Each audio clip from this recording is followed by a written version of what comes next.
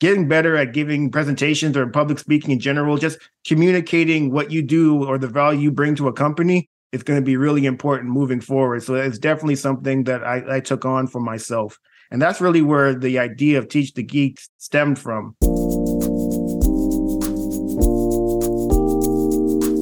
Hello, everyone. Welcome to the It's a Material World podcast. I'm your host, Puneeth Upadhyaya. I have David joining me today. How's it going, David? Pretty good.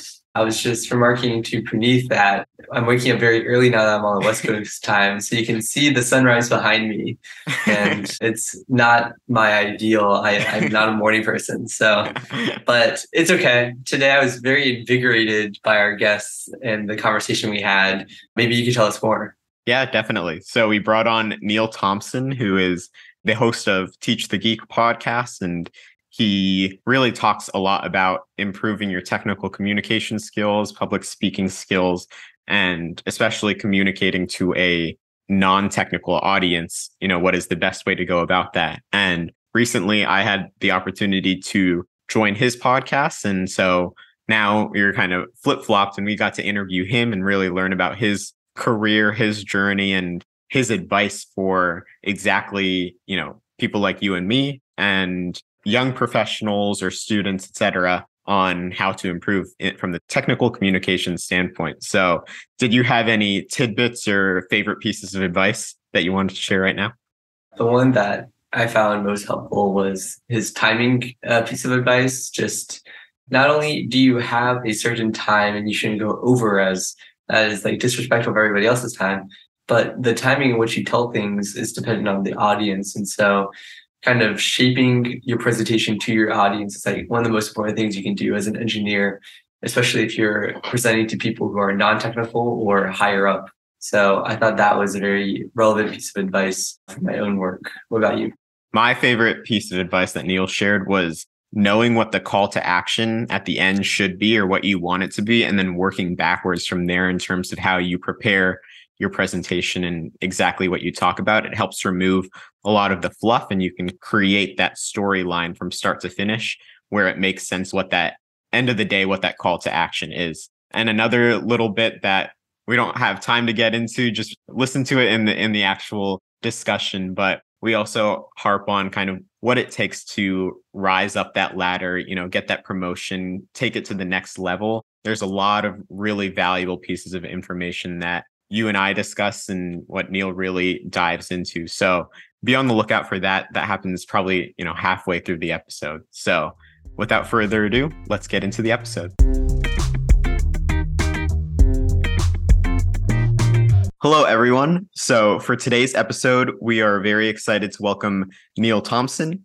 Since earning his master's in bioengineering and his master's in biomedical engineering from Clemson University and Columbia University, Neil has held various roles in biomedical engineering, technical communication, and with patent law. He is also the founder of Teach the Geek, an educational network centered around enhancing the technical communication skills of STEM professionals. Neil is also currently a business development manager at Steriliant, which provides packaging services for the medical device industry. Thank you for joining us today, Neil. Thanks for having me.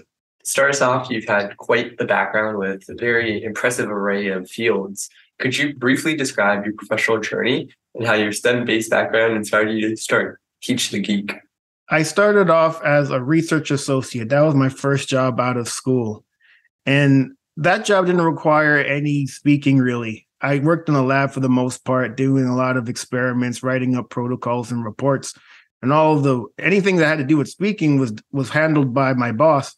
And it was definitely not an arrangement that I was upset about. It wasn't until it was my second job where I was a product development engineer at a larger medical device company where speaking actually came to the fore for me.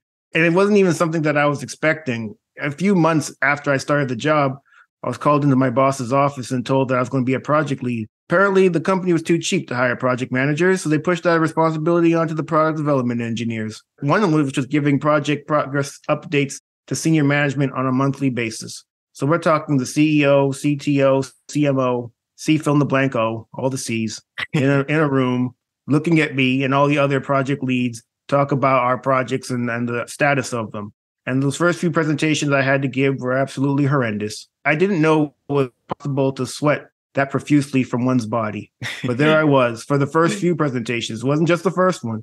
And I eventually knew that I needed to get better at giving these presentations. Well, one, because I often would get questions after the presentation from these C-level types that I thought I had answered during the presentation. But because I didn't put things in a way that they could understand, now I'm getting these questions. And if I was sweating before, now I'm really sweating. And then secondly, the issue I had was then my project got canceled. And this was the project that I was actually brought to the company to do. So I was very, very nervous about, I guess, my future with the company. Luckily, I was just put onto other projects. But that definitely was the wake-up call that I needed to know that getting better at giving presentations or public speaking in general, just communicating what you do or the value you bring to a company is going to be really important moving forward. So it's definitely something that I took on for myself. And that's really where the idea of Teach the Geek stemmed from. I put together an online course that was geared towards people like myself, people in the technology fields or in the technical fields, and I called it Teach the Geek to Speak. And I sold it for a couple of years just as a standalone course for people in the technical backgrounds to improve their public speaking skills. About a year ago, I decided to make it a membership. So in addition to getting the course, people get access to each other, all the people who are taking the course, in addition to monthly calls.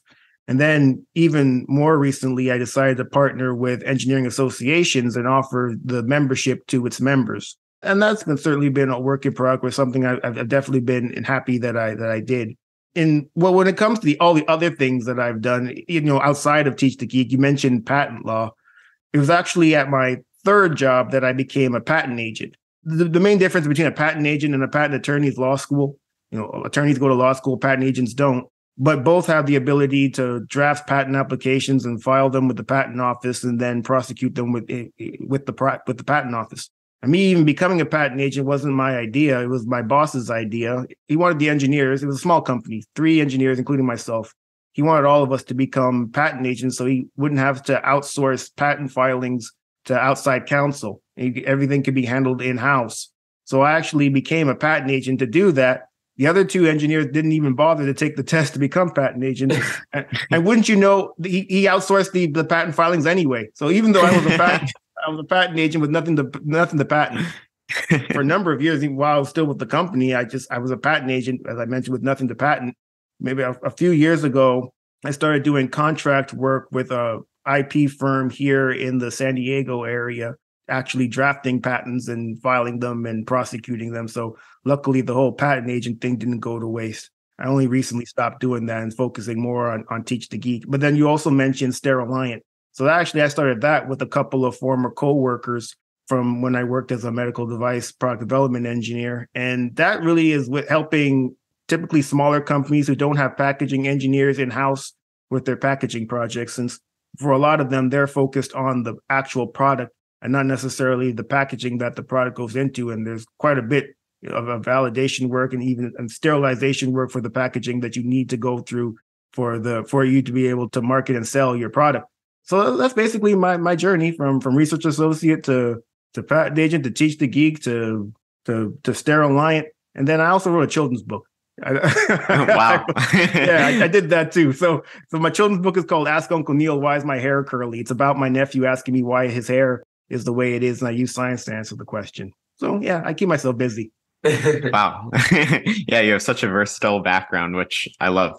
But I wanted to take it back to, when you were first starting to give those technical presentations to the chief executive officers and really the whole exec board, outside of just practice and repetition, right? Just, is there anything that a student or a young professional can do to improve their technical communication skills outside of just having that direct practice? Certainly. I think it comes down to, what do you want the people who are listening to your presentation to take away from it once they leave? So basically, what is your call to action? I find that with a lot of presentations, at least the ones that I used to do, I used to slap a bunch of slides together, get up there and read them and try to get out of there as quickly as possible in front of these people. But I never got out of there, especially when I was giving the presentations in front of management. I never got out of there as quickly as possible because, as I mentioned, I'd get these questions afterwards I thought I'd answered during the presentation. But if you have that call to action in mind and you kind of use that as your North Star, I suppose, when it comes to preparing your presentation, putting it together, it really helps in kind of figuring out what you need to say that will lead to that call to action. So basically, you start with that and then you work backwards. What points do I need to make during the presentation that lead to that call to action? And what it does is it eliminates any extraneous information that you might have added if you was just started from the beginning and worked your way to the end. And that's really helpful when you're presenting to senior management who may not be technical, who are very busy people. No one's ever complained about a presentation being too short. So once you have that call to action together, you figure out what those points need to be that lead to that call to action. It really helps to get rid of all the fluff. So what is your philosophy about the technical part for non-technical people? What advice do you give to people when they're trying to present to the C-suite that don't have a technical background, but your project itself is very technical? How do you bridge the gap between telling them what they need to know without getting too in the weeds where they get lost with the technical detail? You really want to eliminate or minimize technical jargon, the kind of words that you might use amongst your peers that are within your group. Try to minimize those as much as possible and use more commonly used words. When I worked in medical devices, I worked at a spinal device company. And more specifically, I worked on the orthobiologics group.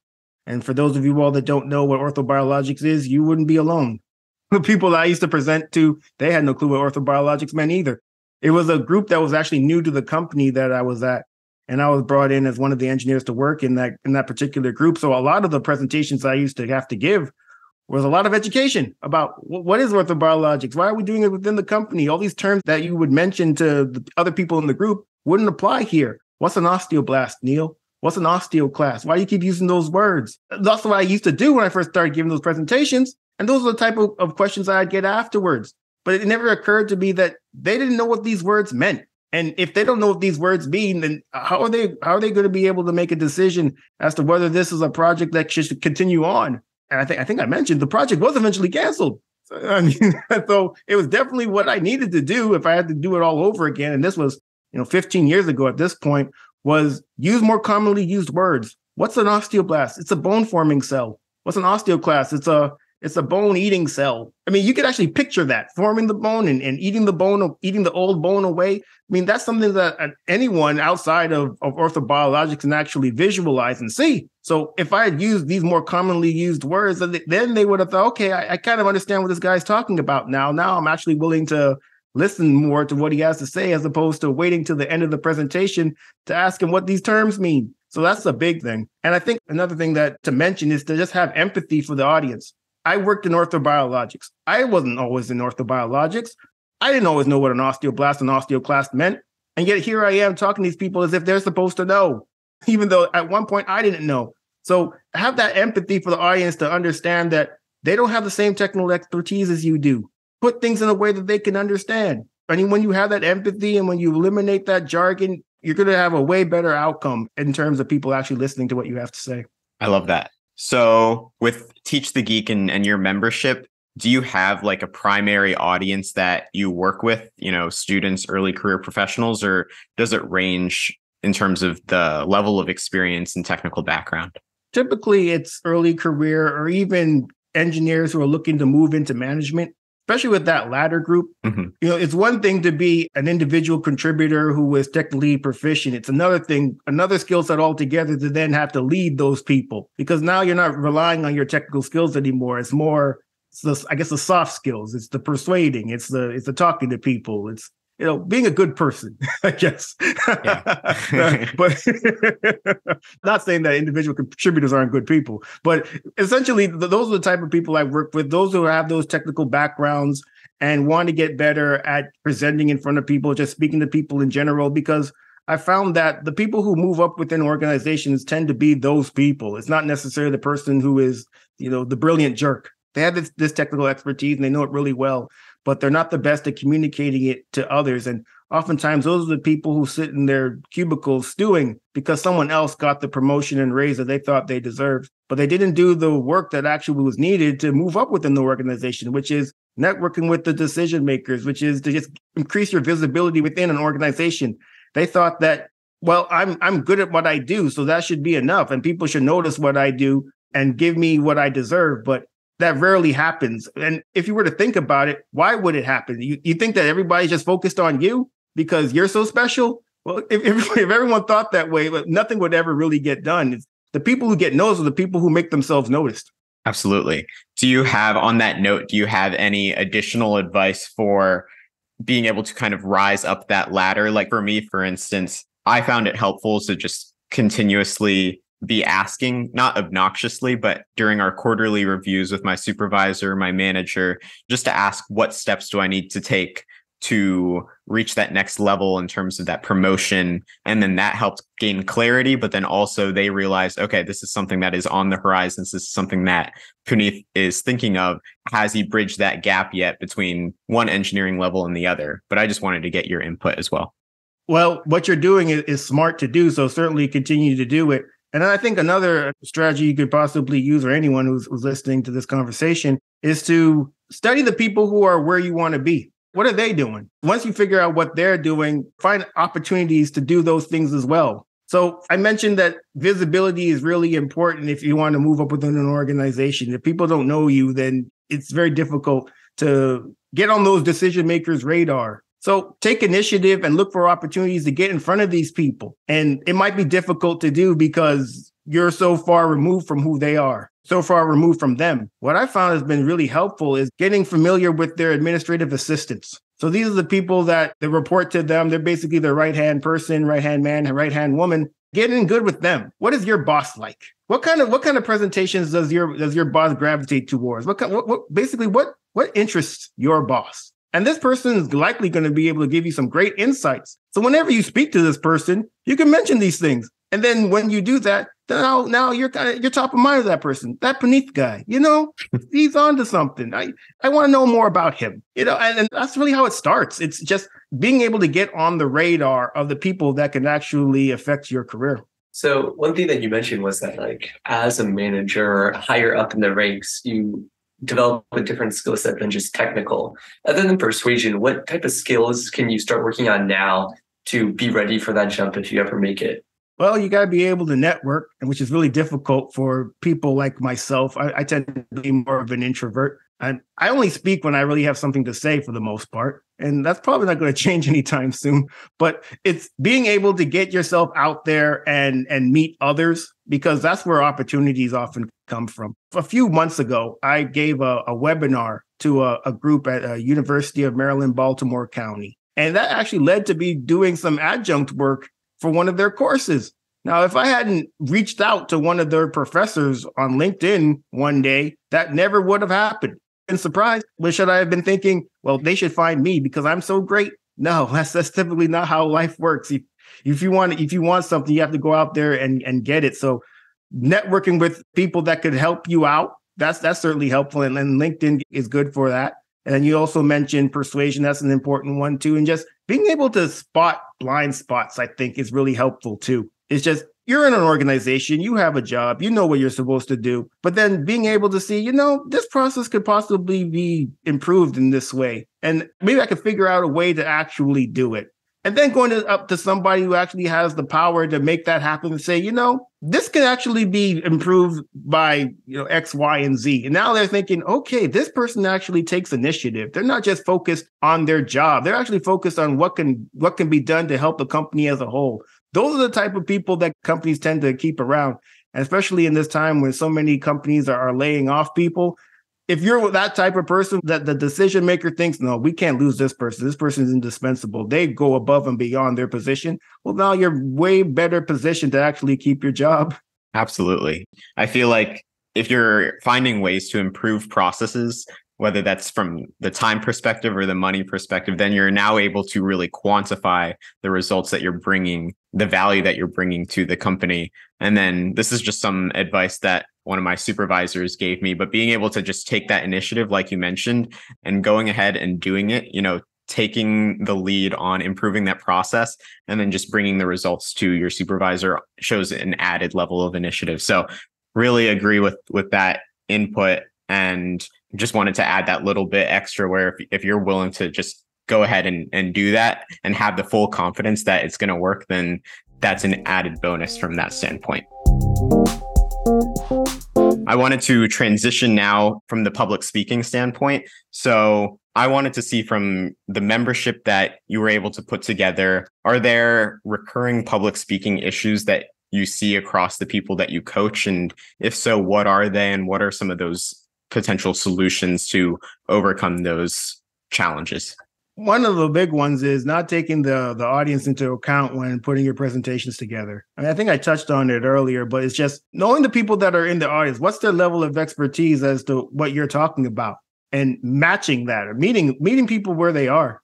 You know, we have this technical expertise and you have to give this technical presentation, but the people that you're talking to typically don't have that same level. So being able to speak at their level is really important. And I think a lot of us, we don't necessarily take that into account. I know I certainly didn't when I first started giving presentations. So that's a big one. Another one that I found, and maybe it isn't talked about enough, is the idea of timing. So when you're talking to, especially the senior level people, these people are pressed for time. I had to give, as I mentioned, I had to give presentations in front of management. I wasn't the only person. It was an all-day affair. So for one full day, all these senior management people have to sit in a room and have all the project leads come and talk about their project status and give updates. And we're given 15 minutes per project. So if anyone went over that time, that just threw the whole agenda off. And now these people who already have to be there for the whole day essentially are becoming annoyed because they're going to have to be there even longer because people aren't taking their timing into account. So when it comes to putting presentations together, especially if you're talking to a non-technical audience, you want to make sure that you stay within the time that you're allotted, because they already are there because they don't have as I mentioned, they don't have the same level of expertise you do. They might even be annoyed by the fact that they have to sit through this presentation. Don't go over time. It's really annoying to them. I also mentioned the issue of the jargon. You know, mentioning osteoblast and osteoclast. Don't do that if the people in the audience have no clue what any of those words means. Those are the three big ones: timing, making sure that you meet your audience where you are, and eliminating technical jargon. Those are the ones that I see.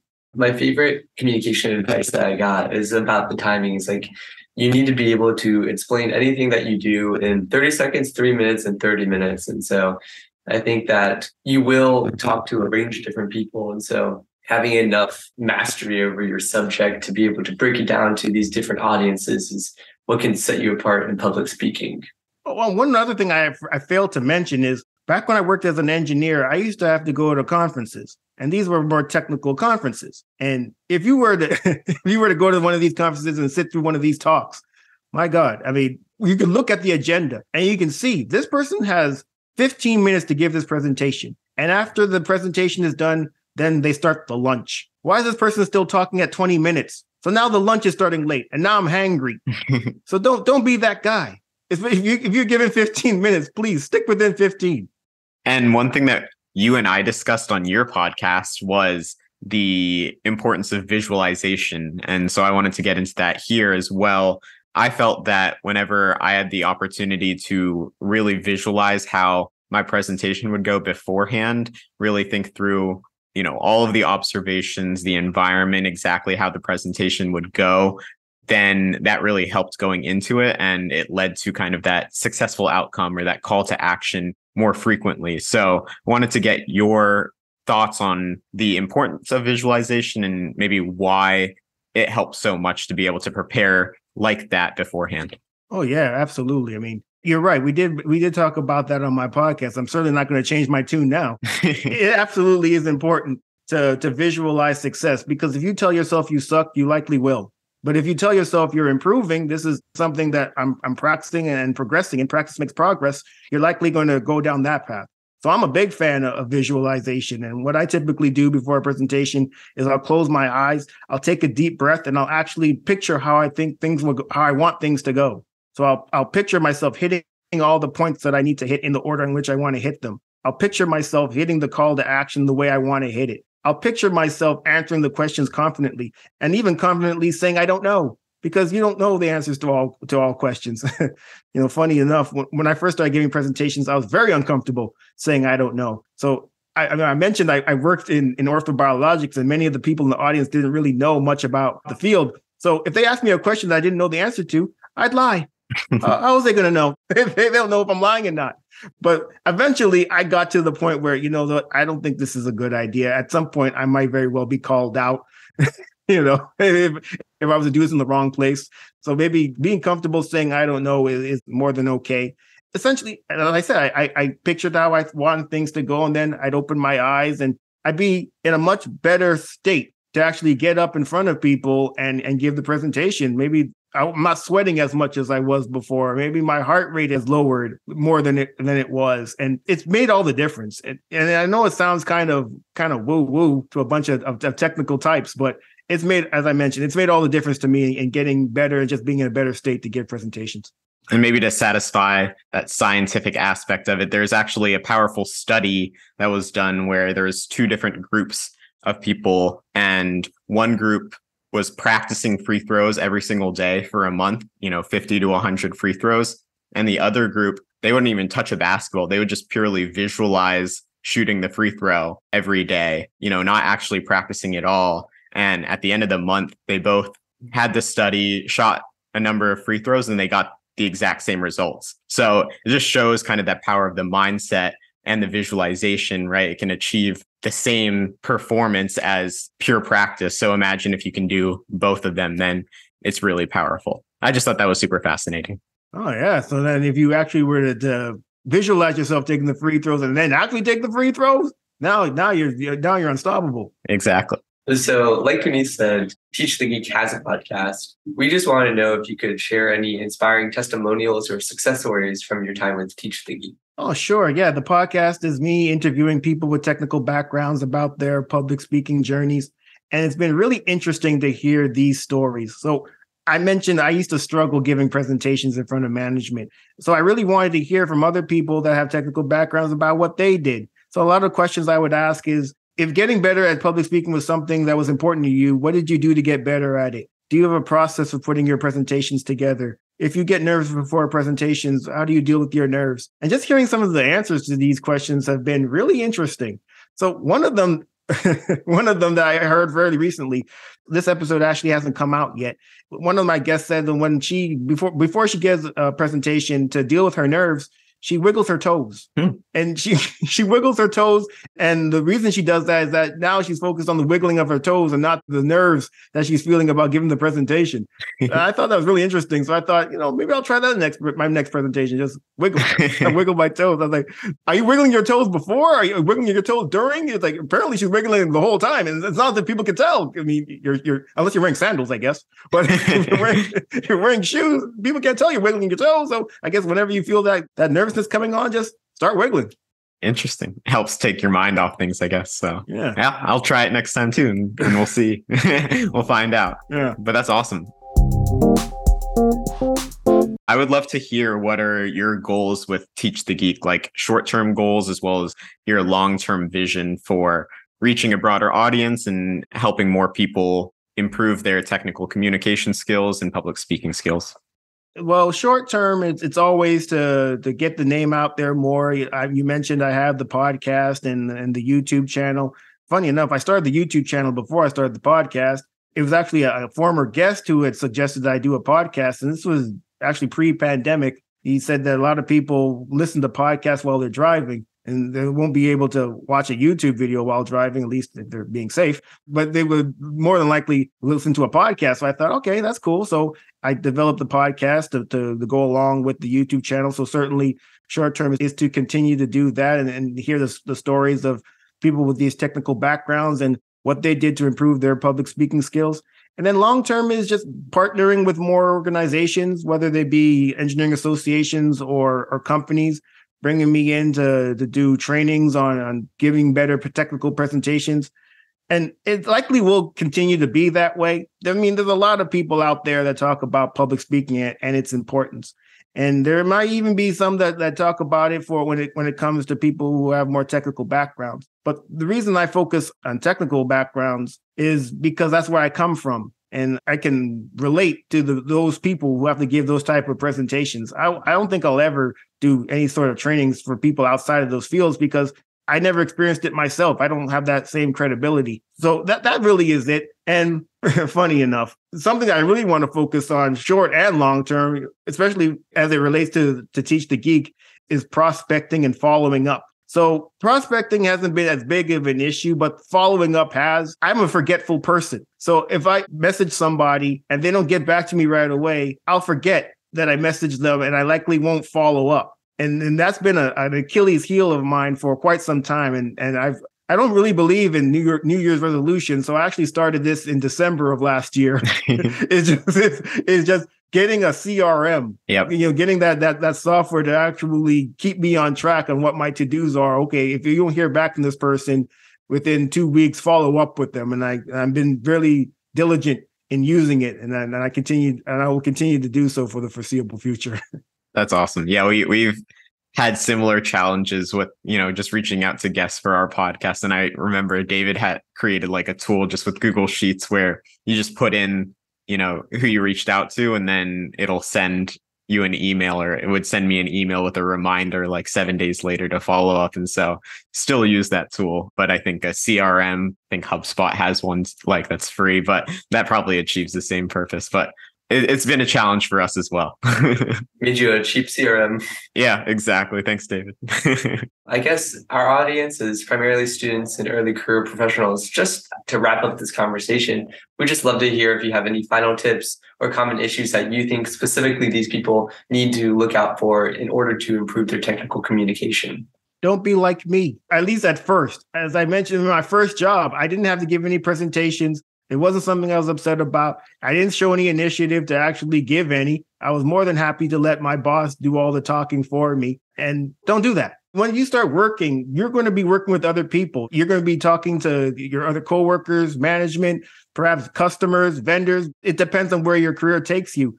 But the idea of becoming more proficient at speaking to others is really going to set you apart, especially from those who also have technical backgrounds who shy away from that type of thing. You certainly will set yourself apart from those types. And as I mentioned earlier, the people who talk, the people who network, the people who communicate, the people who are visible, those are the people who get the opportunities. You don't want to be that engineer who is sitting at their desk or sitting remotely somewhere mad because someone else got that opportunity. But you were never going to get that opportunity because you didn't do what you needed to do to put yourself in the position to get that opportunity. So always keep that in mind. And when it comes to just anything really, public speaking, networking, influencing people, practice makes progress. There's no such thing as perfection. There's always room for improvement.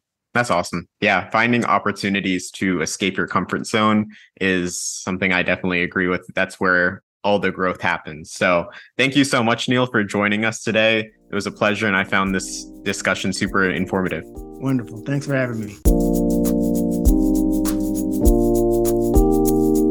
As a materials engineer, we can make an impact in nearly every single industry. But with that versatility comes a lot of options to choose from. So if you have no idea which position or industry is right for you, you're not alone. I've been there, done that. But just for a moment, imagine narrowing down your ideal role and company within the week.